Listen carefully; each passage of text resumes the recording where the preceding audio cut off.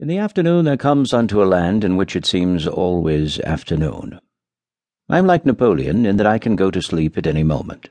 I am unlike him, I believe, in that I am always doing so. One makes no apology for doing so on Sunday afternoon. The apology, indeed, should come from others, the wakeful parties. "Uncle?" Marjorie? "Will you come play with me?" "I'm rather busy right now," I said with closed eyes. "After tea?" "Why are you rather busy right now? My baby's only rather busy sometimes." "Well then, you know what it's like, how important it is that one shouldn't be disturbed." "But you must be perturbed when I ask you to come and play with me." "Oh, well, what shall we play at?" "Trains," said Marjorie eagerly. "When we play at trains, I have to be a tunnel. I don't know if you've ever been a tunnel." "No? Well, it's an overrated profession." "We won't play trains," I announced firmly, "because it's Sunday." "Why not because it's Sunday?" "Oh, you little pagan. Hasn't Mummy told you about Sunday?"